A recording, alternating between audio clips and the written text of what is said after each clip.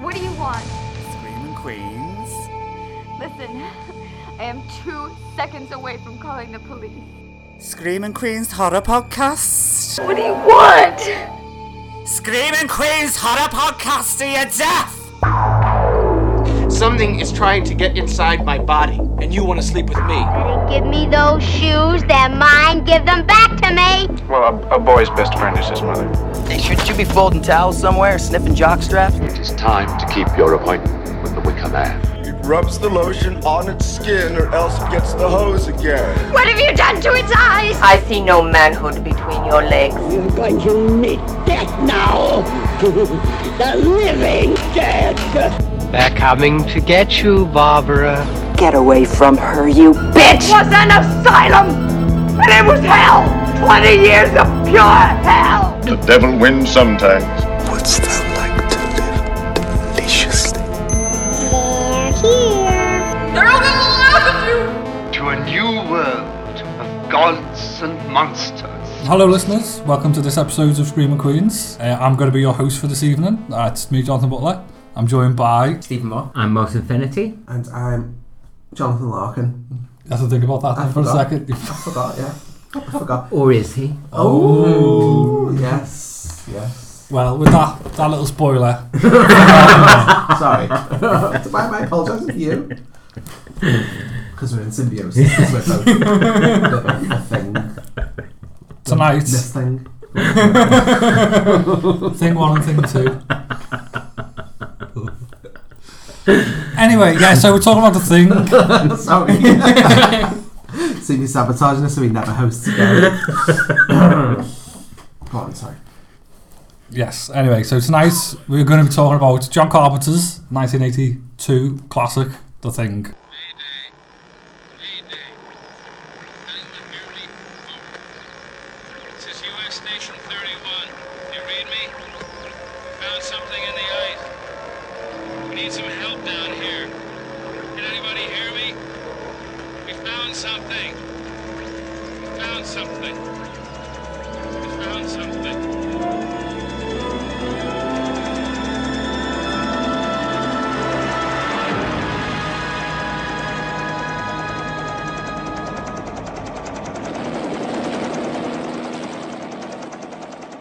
Men have just discovered something. For 100,000 years, it was buried in the snow and ice. Now it has found a place to live. Inside. Where no one can see it, or hear it, or feel it. I know I'm human. Some of you are still human. This thing doesn't want to show itself. It wants to hide inside an imitation. It'll fight if it has to, but it's vulnerable out in the open. If it takes us over, then it has no more enemies. Nobody left to kill it. And then it's won. You guys gonna listen to Gary? He can beat one of those things!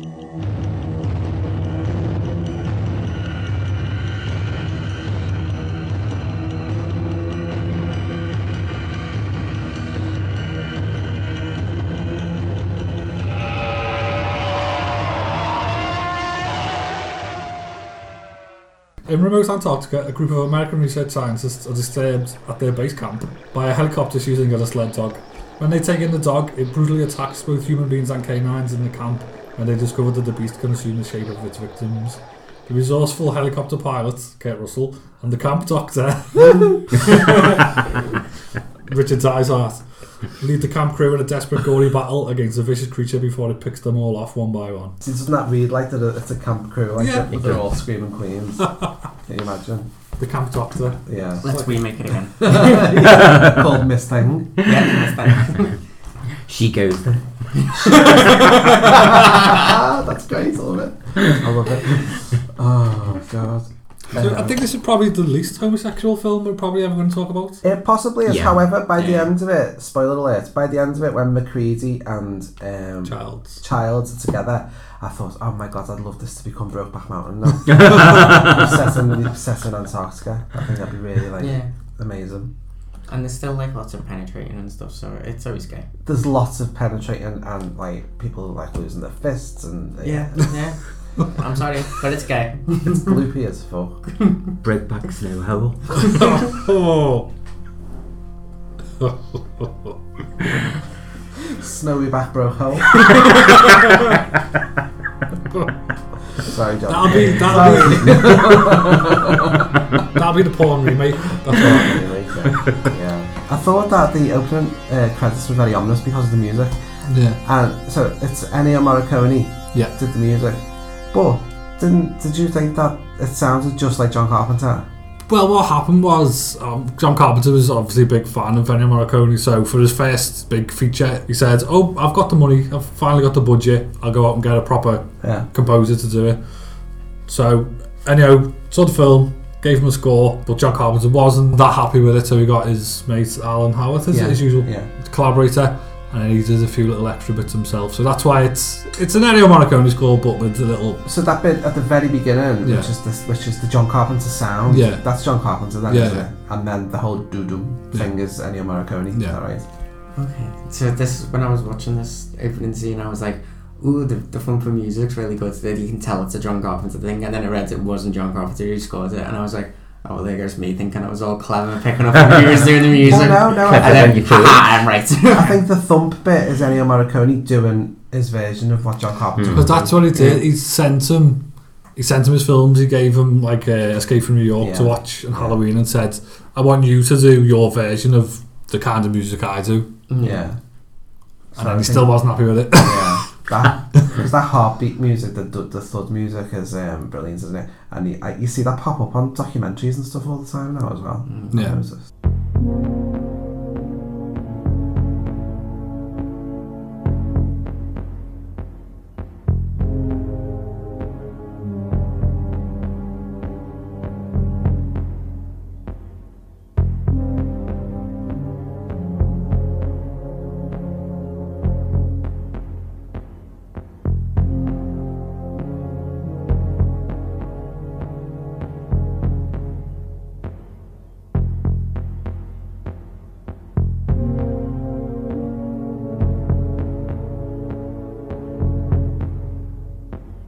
The Thing is is it a remake? I tend not to think of it as a remake, but there was an original film from 1951, which was produced by Howard Hawks. Yeah. Thing from Another World, which basically kickstarted the 50s sci-fi boom. John Carpenter decided in the 80s that he wanted to remake it. He was a big fan, wasn't he? John Carpenter was a big fan of the short story as well, wasn't he? Yeah, the novel. Well, the novella, I suppose, isn't it, really? John W. Campbell's sci-fi thriller, Who Goes There? Which sounds really creepy. I'd like to read that just from the title. Who Goes There? It sounds scary already. I think I'd quite like to read that. It sounds melodramatic. I do think it's a remake, and do you know why? Because he copies the opening credits. Yeah. Well, he puts that in Halloween, doesn't he? The intro to Thing from the World is in Halloween. Yeah. And that's what the kids are watching on the telly, aren't they? Yeah, totally. Kyle from Real Housewives of Beverly Hills is watching it in Halloween. Yeah, well, you know what, to be fair, for the longest time I didn't think it was a remake. I'd always view it as it was another version. It was another adaptation of the same novel. But actually, after seeing a lot of the special features, I just got the new Arrow edition of it. Yeah. A lot of special features on that say that he did purposely do a lot of the paranoia from the 50s version as well. So that makes me think more that maybe it is more of a remake now. Yeah. Even if you're not directly remaking, he's aware of the original and has seen it and probably really enjoyed it. Otherwise, he wouldn't have bothered making his own version of it. That even if it's not directly remaking, you're always going to borrow aspects of it. No, that's true. I think my mind is changing more recently that it probably is a remake. Which is interesting because, you know, how Hollywood nowadays just tries to remake everything just for quick money. And this is a remake that's actually really good. And we do forget, don't we, that a lot of our favourite horror films are remakes of old ones as well. I wonder what's different about this, though, is that in the 80s, I think a lot of people who were teenagers in the 50s and 60s professionally came of age or were able to do things, and they revisited their teenage cinema experiences, didn't they? Whether it's like Back to the Future or Stand By Me or anything like that. Well, the John Hughes films, like they're quintessentially 80s, are very much like they're just a revamped version of 1950s teenage films. Whereas now it is that financial push rather than people rather than nostalgia or people being inspired by their past. Well, there is that argument, isn't there, where a lot of people say it's the likes of Lucas and Spielberg and Stephen King, I suppose. They're the stories that their childhood was in the 50s. So when they're making films and doing stuff in the 80s, The Goonies, all Robert Zemeckis and Back to the Future, they're the stories from the 50s that are just updated to the 80s. Yeah, totally. I will say though that this was it took me a good 20 minutes, half an hour of the film to start getting into it, because I think because we've been watching so much trash and I'm used to everything being seedy or thing, and then I kind of forgot what a film was like. When it was just when it was just a normal film. As soon as you go to watch our films, there's always something about it that's going to be fucking weird, and I was like, oh wait a minute, it's just a normal film. And at first I was kind of I don't think I'm liking it, and then suddenly it kicked in and I was like, no, I get it now. It's just not one of them films. Yeah, it's just legit. You don't see McCready's more. More's the pity. No, more's the pity. No one gets fingered. No one gets fingered. No. Nobody's boobs pop out. No. I thought the opening scene was just amazing. The dog getting chased by a helicopter. So the opening scene that was amazing as well. I forgot about flying that. Saucer. Yeah, I forgot that even existed. That scene, I never remembered that at all from when I watched it years ago. The map painting and the flying. It's amazing. It's really good. What did you think of it? The opener. That flying saucer. Yeah, incredible. It's very 50s. Well, it was a proper model. It was someone just made that model and animated it. A woman. Yeah, a woman made that model. Susan something. Well, it was the day the Earth was still and Thing from Another World. They basically started the 50s sci-fi flying saucer boom. Yeah, you can tell. Then the dog's getting chased by the helicopters, isn't it? And you're thinking, why the hell are they shooting at that dog? Such an intriguing beginning. Yeah. You think, why are they so persistently chasing that dog? And I just thought then, thinking, why don't you assume it's just for sport? But there is just something about a dog helicopter which tells you that it's something sinister. And there's something, I guess you see in the film called The Thing, it's sinister, don't you? But it goes right in there why it just leaves you with so many questions. But why are they worried? Why are they shooting that dog? See, this is my first time I'd ever seen this film, and first viewing, but I know so much of it from pop culture references. I know all the conspiracy theories and everything behind it about who's the thing, I know all of this. So going into it, the first thing it did was I saw the dog and I was like, oh, so the dog's the thing there. Yeah. And it's even though I hadn't seen it, it was still spoiled for me. Yeah. Because I just knew, and I knew the film beat for beat of what was going to happen next. Which is weird when you've never seen something. Well, that's the marks of a classic horror film, though, isn't it? It's sort of seeped into. Well, it was Carpenter's first major. Everything he'd done before this was independent. This was his first big studio film. Yeah, it still shocked me. More so in other aspects, not the actual plot, but especially the effects. Yeah, shocked me. Unbelievable, aren't they? I was blown away. Yeah. So the dog's chased to the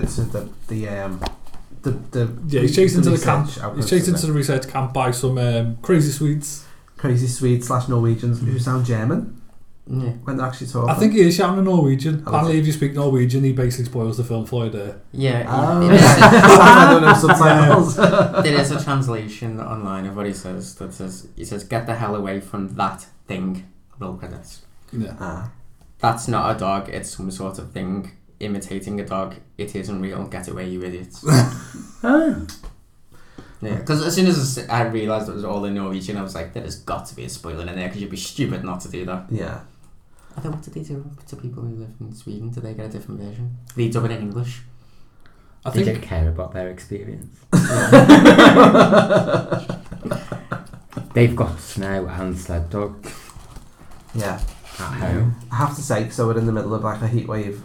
Do you call it a heat wave? We're in the middle of summer as we record this, and our living room was baking hot yesterday when we came home, and when I put the thing on, it was nothing but snow and ice, and I sort of it helped cool me down. I sort of transported myself to the Antarctica. Yeah, so the dog arrives at the camp. Mm-hmm. The pilot, I know it's not the pilot, this is the co-pilot, which is actually the producer, Larry Franco. Is the guy with the gun. Right. I think because there were so few people actually up on location when he filmed, and they had to rope in like other people other members of the crew to do extras. Oh, interesting.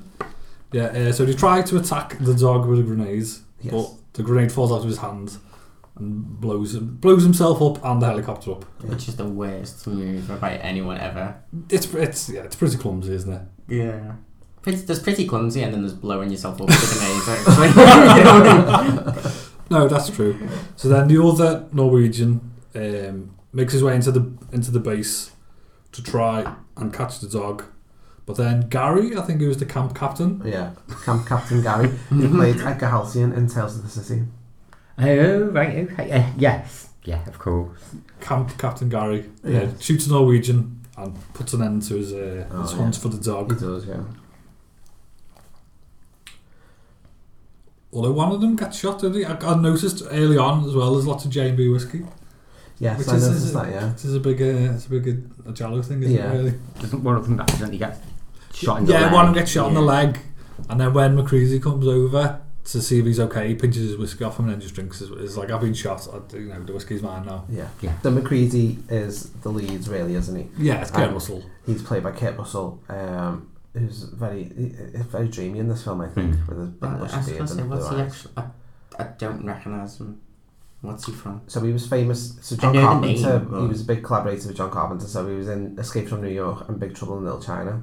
Oh yeah. Escape from LA as well. Escape from LA, which we don't. I've seen a picture of them before, but I've never seen Big Trouble. And he was in Overboard with Goldie Hawn. I love that film. That's why I know again. I knew you'd know that one. He's Mr. Goldie Hawn. Oh, they married. They got married. Yeah. Well, they never got married. Oh, didn't they? They never ever got married, but yeah, they've been together.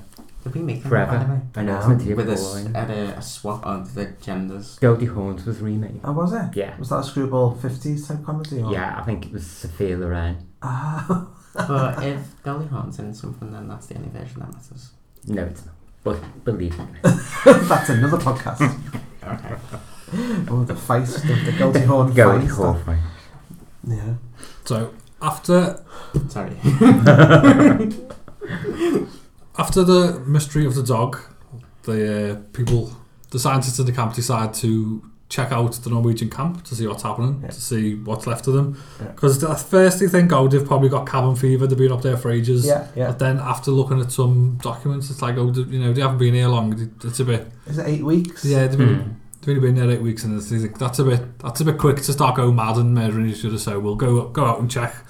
Yeah. See what the camp's like. So McCreasy and I can't remember who else. I think it's not Blair, is it? It's the other doctor. Is it Clark or? It's not Clark. There is too many. It's Dr. Copper. Yeah, it's Copper. So McCreasy and Copper go out to the Norwegian camp. Yeah. And find it's burnt to a crisp. Yeah, derelict. Dead bodies everywhere. That first body they find where he's sitting there in the chair with the straight razor. He slits his wrists. And the frozen drop blood, and that's like suspended in midair. It's amazing. It's really good. Because he's slit his own wrist and then he slits his own throat as well. It's like, I'm not dying fast enough, I better just cut my own throat. Yeah. Really grim. They go into like a back room and find a big block of ice. Yeah. With something missing from it. Yeah. So I think straight away they know something bad's happened there. And then when they go outside, they find like a mutated. It's amazing. It's like a weird, burnt, mutilated corpse. Yeah. So obviously they think, we'll put it on a helicopter and take it back with us. Yes, we'll investigate it. Yeah. With a couple of the other corpses as well. Yeah. Like we haven't got enough to do in Antarctica. Yeah. I love some of the scenes with the dog, the way the dog just sits there and stares at people. It's really creepy. That dog is sussy as fuck. Yeah. I don't know if the dog is just a creepy dog. Well, they hired a particularly talented actor, didn't they? The dog was known as a particularly good actor. Known for never staring into camera, never misbehaving, but he was half wolf. So the dog is half wolf and half something. Yeah, it's an amazing dog. I just assumed it was a husky, but it's not. It was a husky, it's half wolf.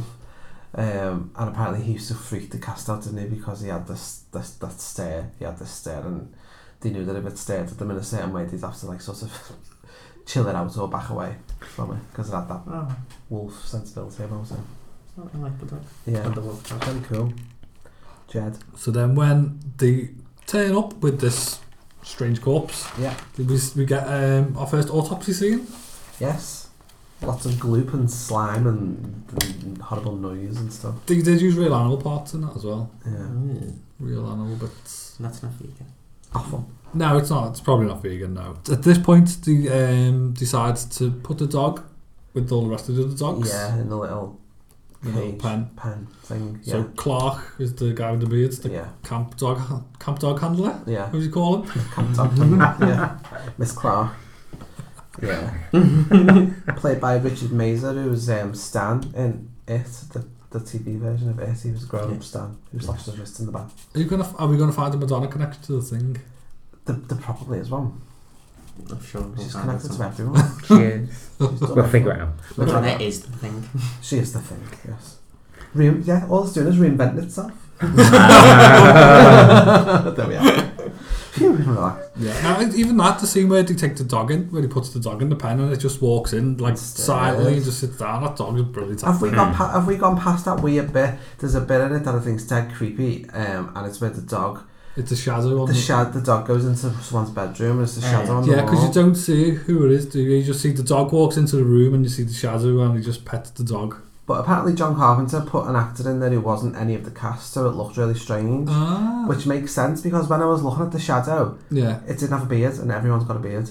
Yeah. And I was thinking, who is it then? The closest one I thought it was the ginger guy who who has the chest burst thing. Yeah. I thought it was him, but if it's none of them, then that's even better. I think it's none of the cast, and there's something really creepy about that scene, I thought. No, it's good because then it's got you thinking then who's the dog gone to see. Yeah. There's some this film has a technology problem that I think with Alien has as well, is that they do some amazing, the Doctor does some amazing things in this and does some dissections and runs scans and stuff. And in Alien they're on a spaceship and they're flying for thing, but they still can't imagine a computer screen that isn't just text. And it fucking winds me up. Oh, is it where he's Blair's looking at the... it's just 4 pixels and they're going... that thing, yeah. But then they're doing amazing technology advances that we couldn't do now, but at Yeah. the same time they can't think of anything but text. Yeah. Except when he loses a chess and destroys the computer. Oh, the chess wizard, yeah. And calls it a cheating bitch. The voice of the chess on that is Adrienne Barbeau from The Fog. One of my favourite screen queens. That's the only female in the whole film, isn't it? Yes. There was meant to be one. At that point, you could play chess on a computer. Yeah. That's probably the only thing that was current in 1982, was be able to play chess on a computer. There was meant to be a woman crew member, but she got sick or something and had to leave, and then they just replaced her with a man. Yeah. So that's why there's no other man. Oh right, so I read that he didn't want a woman in it, John Carpenter, because he wants it to be. I think it was on the Wikipedia that I read. Streamlined. So it's probably just a fucking lie.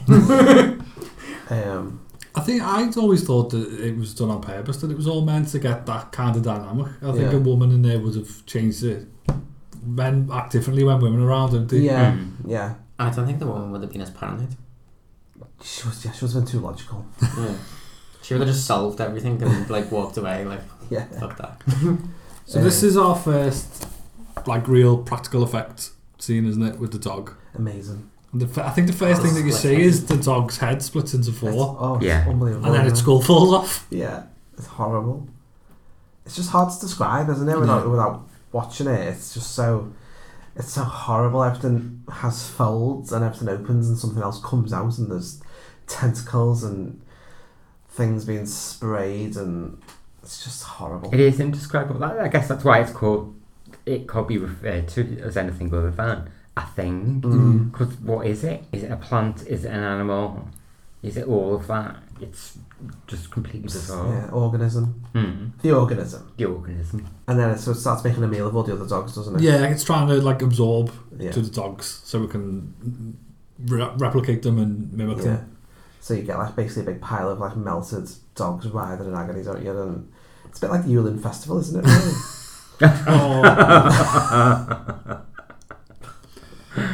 Really? Sorry. But it is, though, a little bit. Yulin Festival meets the end of society. For anyone who's seen the film Society. Yeah. Yulin Body Horror Massacre, basically, that's what it is. It's just awful. It's really disturbing now, isn't it? Those effects are really disturbing. Yeah. It's really horrible. I think that was the only scene that Rob Bottin didn't do. I think by this point, because that was one of the last scenes he did, he'd already got exhaustion by this point, and I think hypothermia. Yeah. So Stan Winston did this initial dog effect was the only one done by Stan Winston. Yeah. And it's a great effect, you can tell. Stan Winston's he's a legend And he in terms of effects. He didn't take a credit in the film, did he? No. He's got like a thank you at the end or something. What else has he done? Stan Winston's done loads. Little Terminator. Right, okay. Yeah, he's like famous, isn't he? He's one of the ones that I know by name. Did he do American Werewolf in London? No, that was Rick Baker. Rick Baker. Because Rob Bottin did The Howling. Okay, yeah. He did Howling, and he was also one of the... He was the lead ghost demon in The Fog. I'd say, as someone that loves practical effects, I just think this... I just can't think of a film that's better for practical effects. No, it's amazing. No, it's incredible. It's disturbing, isn't it? It's disturbing and horrifying and thrilling and everything that you want it to be, really, all those scenes. So, as the creature starts attacking the dogs, the other camp members hear some noises, set off the alarm, and run in to see what's going on. And then, who was it? Clark says, I don't know what it is, but it's weird and pissed off. Yeah. So then they all come in, see what's happening, and then I think Childs turns up with the flamethrower. He does, yeah. Blasts it, sets fire to it all, and kills all the dogs. And then we get another autopsy with all the dog monsters. Apparently, some of the special features on that, one of them did speak to Keith Davids, and he said it was a real flamethrower. Oh, I've watched that, They give a real flamethrower, he said the trigger on it was so twitchy, it's like you could just set something on fire. God. Yeah, No, thank you. That was his first film as well, Keith Davids. Was it? Yeah, he's first, I think, Child. I don't like the way he keeps saying, I don't believe any of this voodoo bullshit. I love how the two black characters like just jive talk all the way through it, and like one of them's on roller boots and The one everyone on else. roller boots is just fantastic. Yeah, it's hilarious. Yeah. That model for the autopsy is amazing, I think. Yeah. It's like the weird way you see like the dog's face and all the teeth, or like the weird teeth hanging out of its mouth. Yeah. So creepy. Yeah. There's lots of creepy moments, isn't there? So when Bennings is attacked, so they put the autopsy, the first autopsy, don't they store that in another room? Yeah. But it's not quite dead.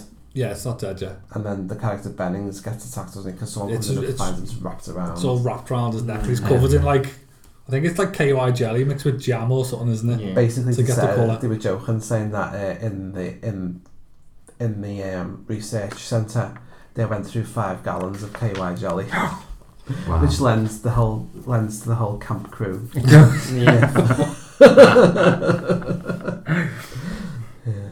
KY jelly. So he gets attacked, and then when he runs into the snow, and they see that he started to turn, or it's the thing has started to sort of absorb him. He's got the big long hand. Yeah, I think we skipped quite a bit. Oh, are we sorry? Yeah, no, because they go to find the spaceship first. Oh, sorry, yeah. So I think McCreasy heads out because they've watched the videos when they go back when they come back from the Norwegian camp. They bring a lot of videos, so they find out where they've been. So they head out to see it. That's where they find this alien spaceship. It's buried in the snow. Mm-hmm.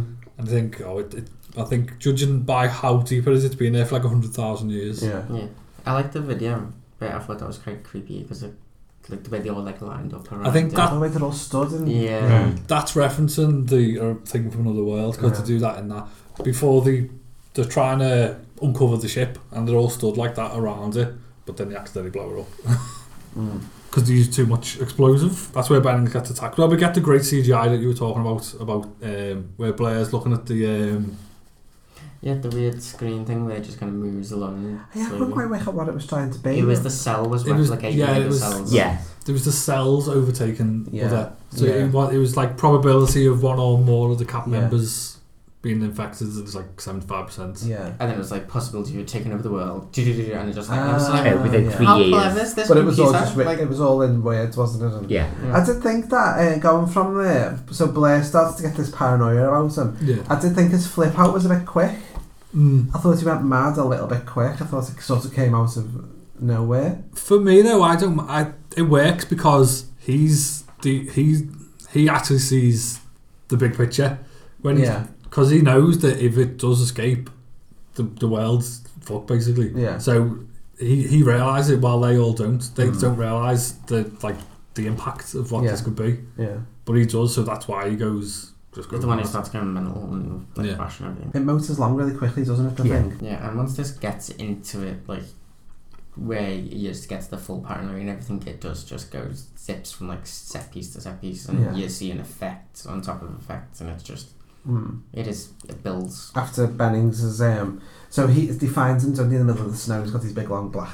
Yeah, because it's trying to replicate him, but it's not quite there. Yeah, because they say if we wouldn't have found it in time, it would have looked exactly like him. We wouldn't have known. Yeah. Bennings was right there, Mac. I swear to God, it had a hold of him.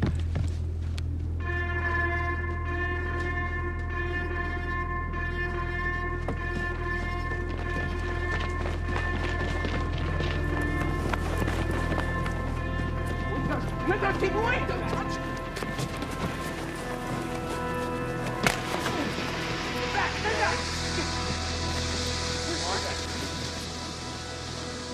It isn't Bennings.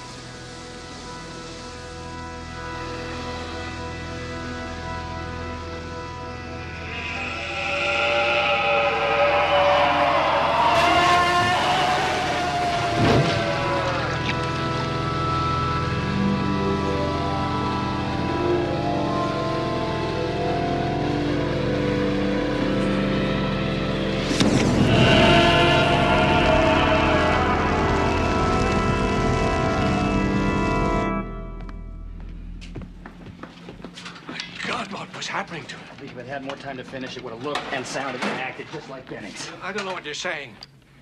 That was one of those things out there, trying to imitate him, Gary. So they have to set fire to him. Or does he set fire to himself? No. They set fire to him, and then that's when he realised that it's still alive, so they have to burn all the other bodies as well. So they drag all the other bodies out and stick them in the ground. Yeah. I think that's where like the proper paranoia really started. The scene after this is them all attacking each other and mistrusting each other, and they don't know who's who really. Yeah, again, I thought that was that came back quite very quickly. I thought, oh God, they're already sort of attacking each other, which I don't think, not necessarily criticism, because I do like a film that moves as long, especially a horror film. It's good, but I think that's fairly realistic. Yeah, especially in the situation, that isolation, they were, when they were filming on location, they were stuck. So the nearest town just had like 5 pubs in, and that was it. There was nothing else there. All they could do was drink and shoot, and that was it. Yeah, they stayed in a town called Stewart, didn't they, in British Columbia? So they had to be bussed from there up to this old quarry where they built the set, and because it was an hour and a half away, if they all went up there together, say like 5 of them were filming and the others weren't, they couldn't just go back to the town. They had to stay, so they were all just like playing cards or so there's obviously a sense of camaraderie that spills over into the cast, isn't there? And I suppose that plays into the cabin fever as well. So if they've all been meant to have been there for ages anyway, so if you're that cooped up and you've already got a touch of cabin fever, then I suppose paranoia is going to come out quickly. Because they were saying as well that even within the crew, even within the cast and crew, little factions just appeared within them. And it's like, so people who are friends, that in real life, that became part of the film then, because you'd stick with your friends, and then that added to it. I think it's what humans. I guess if you think Big Brother, and that's a relatively comfortable experience for people in some ways. People break into factions very, very quickly, don't they? And that's what Big Brother needs. It needs an alien organism. To assimilate people. Yeah, Gemma Collins. I think she just eat them. she just absorbed them. That's a different film. That's the Blob. Yeah. Well, she has got a sex tape out too, hasn't she? That'll be it. That's true. Yes. Yeah. Crowdfunding my £1 million to buy it. I have a sex tape out too, but it's just free. You can get it. Think she might raise $1 million to keep it. Yeah. There's a really creepy moment where McCready and is it Knowles? McCready and Knowles go out. Where they're all out, and McCready and Knowles are walking through the snow, and McCready says, "I need to go up to my shack." Yeah, that's and I need you to come with me. And he's like, "Why?" And he said, "Because when I left, I turned the lights off, and then it just pans over to the shack and the lights off." There's a real creepiness to that. I love the shot where they go to speak to Blair, and when he just opens the door, there's just a noose hanging in front of him. It's like, so he's just ready to kill himself. Was he ready to kill himself, or were they suggesting it, or what was going on? No, I think it's him, isn't it? It's his madness. Like he'd just rather hang himself. Yeah, he's because he knows the consequences, so he's getting ready to kill himself. Yeah. See, I'd rather just become the Thing. Because then he says, doesn't he? It's like, I want to come back inside, now I'm ready to come back inside. I always just think this, like, when people kill themselves during zombie apocalypse and stuff, I'd be like, nah, just make me a zombie. I'd rather go around and bite someone else as well. Take someone else down with me. Okay. Take note of that for the zombie apocalypse. Yeah. You see Stephen. Yeah. I'm going to try it straight away anyway, because I can't run for shit. We see the doctor, the biologist, Fuchs, is it? He goes out, he finds some clothes on the floor, and then we don't see him again. And then about 20 minutes later, we just find a charred corpse. That's right, yeah. He just burns himself. Yeah, there were a couple of things like that I didn't quite pick up on, I think, because I was tired and I need to watch them again, because I was thinking, well, why is it? So is that his corpse that's burnt? And then, because there were so many characters as well, so many names to try and keep up with. I think the cast is massive, isn't it? It's quite big. Possibly didn't need to be, really. I think even the novel is even bigger. I think it's like 30 characters in a novel, and then Carpenter said he's cut it down to 12 or 13. Yeah. I think it's for me it was too many. Yeah. But I struggled to keep track of 4 names. But when you get to this number, I was just like, I think you needed no idea who any of them are. You needed enough so you had a plenty of decent kills, I suppose, didn't you? And transformations and scenes. If it was too small, you wouldn't get many. Yeah. When do we get to the CPR scene? So that's when McCready comes back, doesn't he? Yeah, that's it. That's when they go back inside. I know they lock him out, don't they? They think that he's the Thing. And he breaks in and he's got a stick of dynamite and says, anyone who comes near me, I'll just go blow us all up. Yeah. And that's when Norris, that's his name, that's when he has a heart attack. Yeah. Well, as all this is going on. So then they drag Norris into it's just like they just have one room, don't they? Like the one common room. Yeah. And then stick him on a table and start doing CPR. That's such a great scene, isn't it? Yeah. Copper is about to push his defibrillators into his chest. Yeah. His chest opens and then bites his arms off. It's amazing. It is amazing. Did you know that they used an amputee? So they got the scene where you see him screaming with half his arms. If you look closely, it's an amputee with a mask of that actor's face on. Oh really? Yeah. Shut up. They made arms out of gelatin and stuck veins in it with fake blood. And then that's like a hydraulic clamp. It's like a hydraulic bear trap. So it just bites it. It actually bites the arms off. Fuck, that's boss. Yeah. That's so impressive. See the effort they used to go to with practical effects. But I do also think now when you watch CGI and that, it's all cool and it's amazing and what they're doing is just incredible. And then you see something like this and you're just like, oh, but that is just so much fucking cooler. It is cool. Yeah. Yeah. I think because it's more organic, it just feels cooler. Yeah, it does. It does. So this whole scene is just unbelievable. I was just watching it going, this is fucking horrible. These effects is it's nightmarish. I kept thinking, imagine it because I don't think I saw it when I was that young. I was just thinking, imagine seeing this as a child, where his head sort of stretches off his body and disconnects. Yeah, well, I think I like the bit where the head slowly disconnects, which is just fucking amazing anyway. But then when it's on the floor, it wraps a tentacle around and then uses its jaw to push itself. It's so creepy. That was so effective. I loved that moment. Because even then, there's another when I think once everyone's jumped away, it's just his chest opens up further and it just shoots loads of goop. It's all this green sort of bile starts. And then when you see it, it's there's a weird monster hanging from the ceiling. It's just so creepy. Yeah. But it all looks so good. Yeah. It's amazing. So then Spiderhead. The Spiderhead scene. The Spiderhead is just horrible. Absolutely horrible. Just grotesque upside down head with little beady eyes. Beady eyes and spider legs. It just haunted me all night. And that's the noise it makes. It's the squawking noise that it makes as well. I kind of wish it got away for a bit and came back later and just jumped on someone or something. Yeah, like a Facebook and a name. Yeah. Yeah, because they spot it, don't they, in the background as it's running away. What the fuck's that? Yeah, going out the door. Yeah. So this scene, because Ben watched part of it with me, and he said this scene, he said, this is the alien chestburster scene for The Thing then, isn't it? And I thought, well, it is in a way, yeah, and the thing wouldn't exist without Alien, would it? Because from what I can gather, there was an earlier script doing the rounds in the 70s that Toby Hooper was attached to that they didn't really go for. No. But then after Invasion of the Body Snatchers remake and then Star Wars and Alien came out, the hunger for aliens and sci-fi horror type thing was there again, so they sort of got in touch with John Carpenter again after that. Yeah, so do you want to do this? Yeah, so I suppose, I think this is a completely different animal from Alien, but I feel like the influences, I think you can see a bit of the influence there, but especially with this scene. Yeah, well, it goes back more. This is more closer to the original novel from the 30s, because this is when that kind of like sci-fi horror emerged, right? Basically like the weird fiction like H.P. Lovecraft.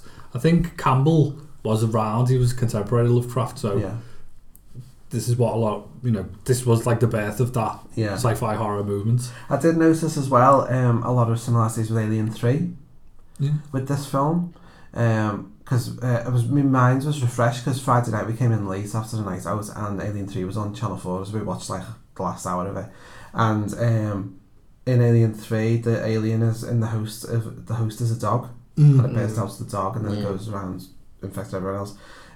Isolated old men in the middle of nowhere, and also there's lots of fire, lots of people getting set on fire, and that happens in Alien 3 as well. I just thought it was quite interesting to see those parallels as well. I don't watch Alien 3 as much as I watch The Thing, to be fair. Yeah, but I do. There's a lot of good in Alien 3, I think. Definitely. After this is where we get like the paranoia scene where the McCready devises some sort of blood test. That's amazing. It's amazing when he's going through each one. Yeah. Although, the only thing I'd say is if you're taking blood from someone, why would you do your thumb? It's like, you need your thumb to do stuff. Why wouldn't you do somewhere else? Yeah. Totally true. Absolutely true. Yeah. Why wouldn't you do one of your your fingers lesser used fingers? Maybe use them all. The bits where they were cutting the thumbs went right through me as well. I thought it was horrible. Looked that real. It's impressive that in a film with so much other gore and horror that just that manages to be creepy as well. It's always the little things though, isn't it? So you can watch someone get the head blown off, but if they get like the tendon snipped or a paper cut, yeah. I know that fella's head just turned into a spider and ran off, but I've got a paper cut. Yeah. Oh, you can't imagine the pain of turning into a spider head, but you can imagine the pain of that paper. This is very true. Yeah. Another thing I noticed is when they were doing the actual blood test, and when I think he does Windows first, and then when he goes to the next guy, he just wipes it on his jeans. He does, yeah. Like, so that's sterilised, is it? Yeah, okay, that's fine. I don't suppose it's any time to be thinking about health and safety, is it? No, probably not. What do you got in mind, McCready? A little test. On Windows. You and Palmer, tie everybody down real tight. What for? For your health. Come on, let's rush him. He's not going to blow us all up. No, wait a minute. Let's do what Max says. I mean, he wasted Norris pretty quick, didn't he? That's close enough, Clark. He ain't tying me up. Then I'll have to kill you, child. Then kill me.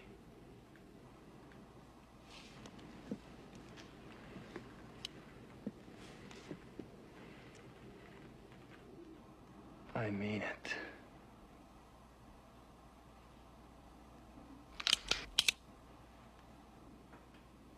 I guess you do.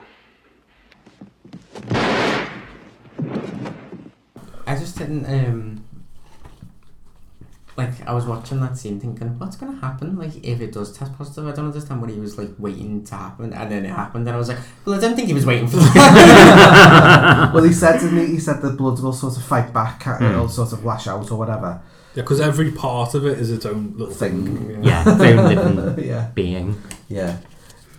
So then it gets to, is it Palmer?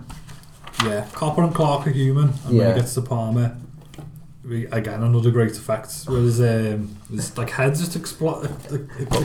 His eyes bubble out first, and there's little balloons in his head, and then the whole head just splits in half and turns like a Venus flytrap. Yeah. So his head bites someone else, eats someone else. Yeah, it's Windows head, and then throws him into the ceiling, and he's it's a dummy, obviously. Yeah, it's a great dummy, but it's yeah.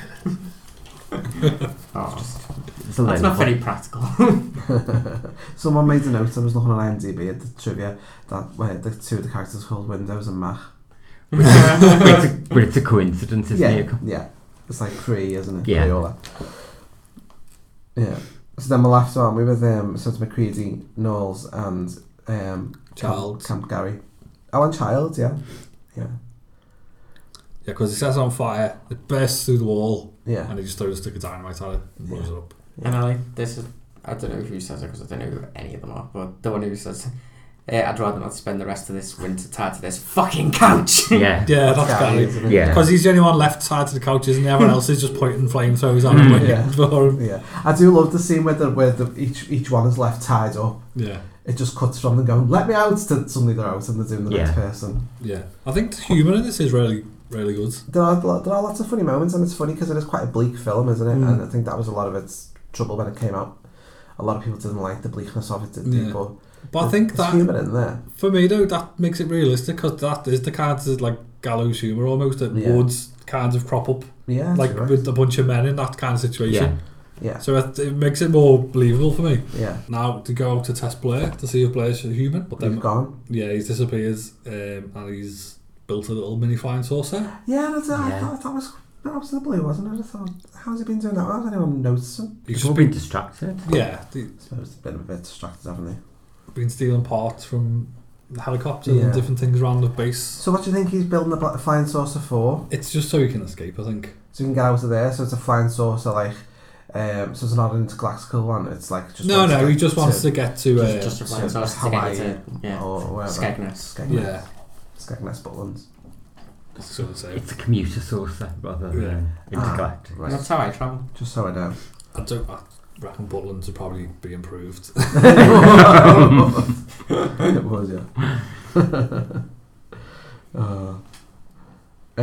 So they all go looking for him. Did they go subterranean then? That's where they find his underground tunnel. His lair, and that's where the Blair's lair.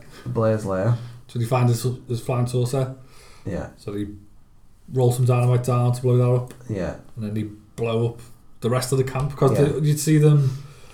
They're just putting gasoline and all kinds of dynamite all around the camp, aren't they, to blow it up? Because McCready basically says, none of us are making it out alive, so let's make sure that thing doesn't make it out alive as well. Because it needs, was he saying, it wants to be frozen. Yeah, it wants to go back to sleep, basically. Back to sleep, so it can be transported somewhere else. So let's make sure everywhere's really fucking hot. So they set fire to everything and blow everything up. There's a great, horrible effect, isn't there, where Blair leaps out of the darkness, so you realise he's the thing, and he pushes his fingers into Gary's face. Yeah. That's like society, isn't it? That happens in society, where and the fingers go underneath his skin. Yeah.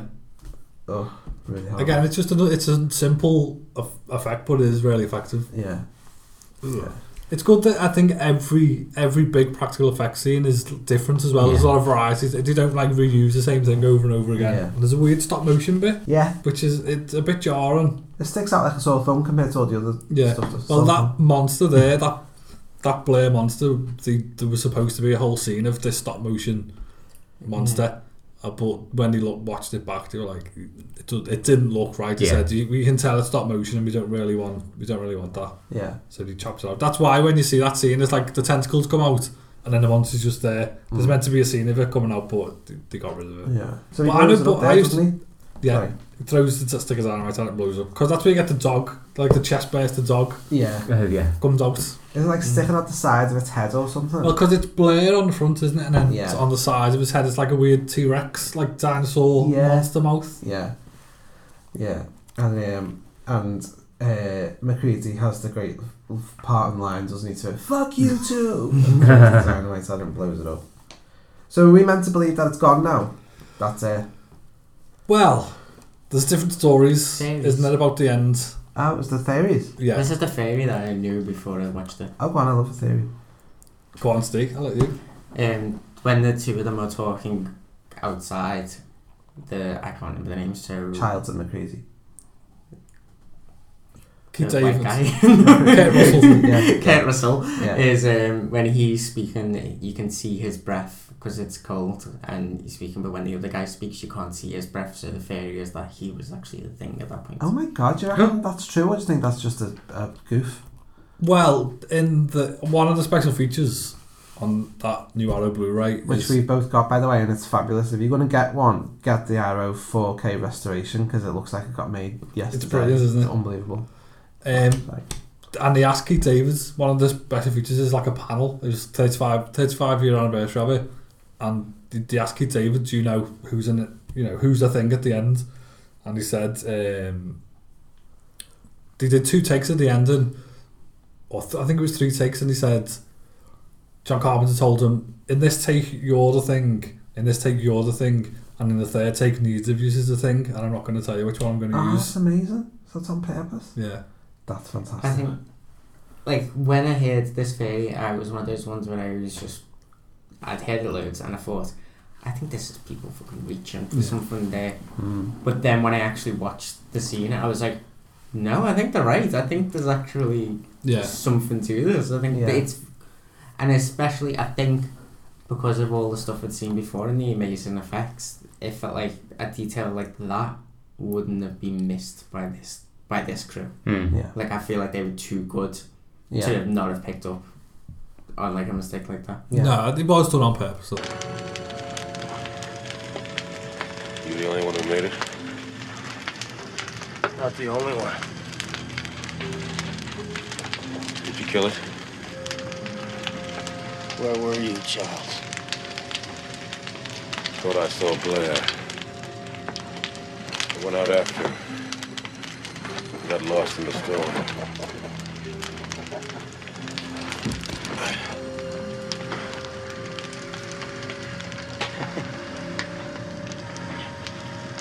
Fire's got the temperature up all over the camp.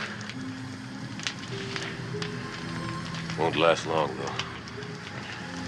Neither will we. How will we make it? Maybe we should.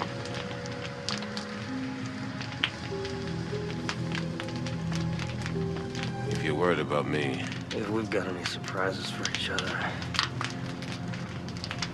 I don't think we're in much shape to do anything about it.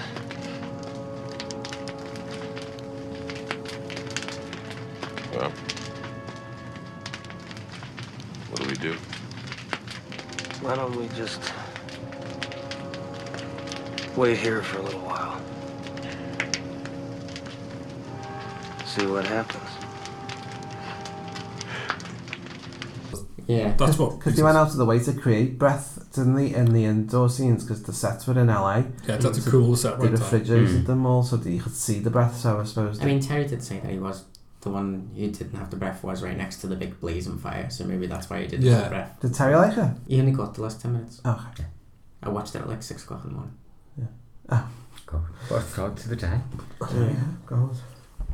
There is actually someone did a novel. It's like it's the events of the thing, but from the perspective of the thing, called The Things. Everything needs to be from the perspective. Yeah, so the things are humans, and in that, don't know whether we'd consider it canon or not, but in that, Childs is the thing. That's funny. And he did. There was a comic kind of sequel to it as well, and in that, Childs was the thing as well. Right. Yeah. So I think people have kind of decided that he is, And then for it's going to be anyway. but it was never. John Carpenter never decided that. People have just decided for him. It's a great bleak ending. Because he says, doesn't he? Let's just wait a while and see what happens. I love it. Yeah. I love it, and it did open up the whole romance for me of the two men. I just wanted them to get together. Not for like a dirty porny way, just like I wanted to just see them like, you know, have a little hug. Merge cells. And just, just like fist. No, you know, just like have a nice kiss and read poetry to each other. I think that would be nice. Fist in an infinite variety of ways is the thing, wouldn't they? Yeah. Yes, it's transforming. And come back to Anyway. society again. Yeah. Yeah, I love it. I thought it was great. Yeah, I mean, I watched this film probably the first time when I was about 10. Yeah. Because when I was a kid, my dad never really looked at it as a horror film. He just saw it as a sci-fi. And he was like, oh, it's just a sci-fi film. You know, it's he's fine to watch it. And I just watched it, and it never didn't bother me that much. Yeah, I was more scared by other films. Yeah. I probably watched it about the same age. Yeah. It was on, so when it came out, so it was a big flop, wasn't it? It was a massive flop, yeah. Like massive. Like it came out the same day as Blade Runner. Oh yeah, no, that was a flop. And this was like 2 weeks after E.T. Yeah. So... And Poltergeist that year as well. The same, there was so many... Have you seen the... I watched it, yeah. The Summer of 82 or something, yeah. Yeah, there's a great documentary on... Well, it's only like half-hour little featurette about that on that Arrow Blu-ray about all the films that came out in 1982. Yeah. And it's just an unbelievable year for film. Yeah. But E.T. was such it was huge film. Yeah. It just dominated everything. And destroyed the others. And nobody wanted to watch a bleak version of Alien Invasion when they could watch the cuddly E.T. version. And they'd already cried at E.T. Yeah. Yeah. They were literally crying. Yeah. But I remember. But for Blade Runner and The Thing to come out on the same day, and you know they're both iconic films now. Yeah. I know, well that's true, because Blade Runner wasn't a great success straight away. No, it wasn't either. at all. No. It was just it was similar to The Thing, and it was like the home video market where it kind of took off. So when I was between 8, 9, 10, The Thing would have been Video Shop. Yeah, definitely. Classic. I remember. Everyone knew what it was. I remember the front cover with the Me weird too. like green With the screaming head. Yeah, screaming head. That was in the Video Shop, and it was on. I remember it being on the telly, and my nans and my uncle watching it, and me watching it with them back then. And it didn't. I liked it, but it was very. The thing with The Thing is, it's actually a very masculine film. Yeah. It's a very macho film in a way, and I think a lot of the time it's not very woke, is it? It's not very woke. No, it's not very woke at all. It's quite a macho film. So a lot of the time, with me, and probably with a lot of other queer horror viewers, you're drawn to films that are a bit more colourful and a bit more women and a bit more camp and a bit more hammer and a bit more whatever. If you're faced with a bleak picture with nothing but men with beards, sometimes it's a little bit of a wall. It's a little bit inaccessible for me anyway as a young queer horror viewer. So it's never been on my radar the way it's on yours. Yeah.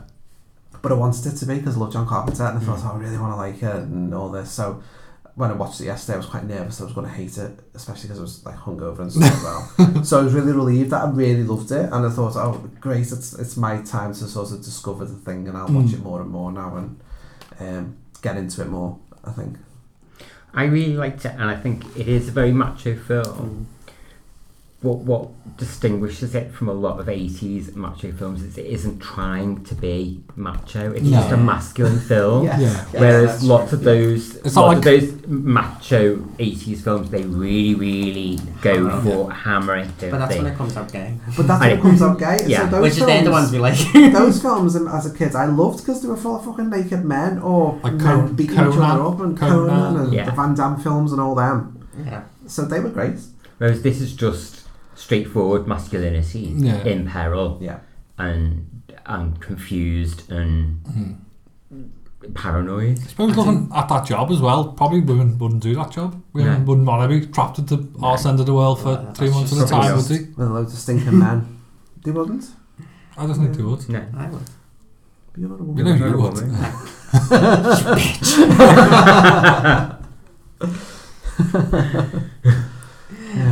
I think for me, it doesn't scare me in any way, shape or form, this film. It's not like I didn't think it was very horror, as in scary horror, but I think the effects are fucking fantastic, and I think where it works best for me is just the sense of paranoia in the infighting. It's just so well played and well timed that I just think it's a really good fucking film. I found it scary, I've got to say. That scene with the silhouette and the dog, I thought was really creepy. Then the scene with the light on in the shack, with just little moments that John Carpenter always does well, doesn't he? He does all the impressionist stuff, so he always does expressionist stuff, so he always does shadows, he always does like the thing in the distance, like Michael Myers stood outside the house as she sees him through the blinds, and those little shots like that are the scary bits, I think, of his films, and they stood out for me with this. Whereas the effects were just really brutal, and even now, I mean, seeing the dog's face splitting, you wouldn't see that in a horror movie now, really. Well, that's the And it would irony. just look gummy. Yeah. Well, the irony now, it's like they did a kind of remake prequel, didn't they, in 2011, and if you watch that, the effects in the original look better than the remake. But didn't they do like practical effects that they then painted over with CGI? They used them just as a guide, and then they went over it with CGI. Shit. But why? But on The reason why practical effects work is because they look physical. Like Yeah, you can yes, tell they it's look the- physical. it's there. They have textures that you cannot recreate. Yeah, that's it's it. why I like stop motion animation, is because compared to normal animation, it looks physical. You can see the 3D-ness of it, which you just can't replicate that. Yeah. That is the beauty of that's the beauty of the majority of effects in this film, in that though they are is that physicality, in that you don't perceive them. You know they're effects, but you don't necessarily perceive them as being effects. You see that it's there. You see that thing as being a real physical, gooey, bloody entity. Well, Yeah. because it was. Yeah. Because it was there. Yeah. There's a great story. I think it's a special feature on that. They talk about the dummy that had the claw in the mouth in it. The original version of that exploded one night because the chemicals they used in it reacted overnight, like, you know, all the green goo. Yeah. Had like a chemical reaction, and they came in the next morning and the set was on fire. Oh my god. So they had to build it again and make sure it was out of things that wouldn't react with each other. Wow. So yeah, I've got a thing for the thing. Yeah. Thank you for choosing this one for us, Jonathan. Well, to be honest, I was most intrigued in what Steve thought, considering he'd never seen it before. Yeah. Well, I was surprised how much they enjoyed it. I think once again, over the first 20 minutes of it not being camp and weird, I was really into it. And I'd watch it again. I do prefer Alien. Seems to be brought that up. But that's because I like the one. I don't know, I'm not sure. I haven't got a massive love for Alien. I really, really like it. I love Alien, I hate Aliens. See, I'm the opposite. I don't hate Alien, but I love it. Aliens. I don't hate Aliens either, I'm exaggerating. Aliens is the one I really love. I think for me, it does so much different horror well as well. That's what I like about the thing, because it does like the practical effects and the gory monster effects, but it has the paranoia as well. Yeah. So it does so much right that there's the eerie gothic edge of it being in the middle of nowhere as well, which that's really cool, isn't it? Yeah, and there's like that Lovecraft vibe to it as well. Yeah. I'm glad I've finally seen it. Yeah. It's one I've kept definitely, and for a while on purpose, and I'm glad it lived up to it.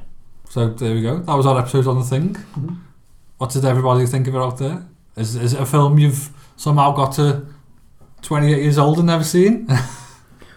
Or 48 years old? Or 48? Or 32? Plus VAT. Or is it a film that you've seen many times and you love? Let us know what you think. Email us at... Email us? Well, I've stopped saying this because nobody emails us. And Okay. I don't think anybody emails. Does anyone email? Everything's I don't really do just anymore. everything's just social media now, isn't it? Snapchat? Have you got a Snapchat? Yes, it's ChunkyLover43. Dick pics are welcome. Dick pics are very welcome. Or fanny encouraged. pics is fine. Yeah. Tits. If you want to be old fashioned, then yes, please do email us, screamingqueens@gmail.com. Okay. Or you can tweet us at... Yeah, I'm at Johnny Larkin. At HD99. I'm at Cthulhu502. And how can we get hold of Martin?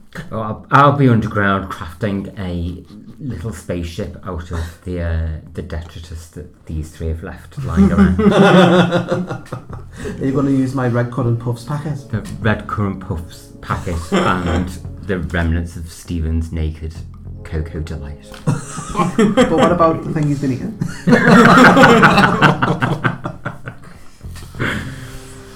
Thanks for listening. Bye. Bye. Bye. Fuck you too.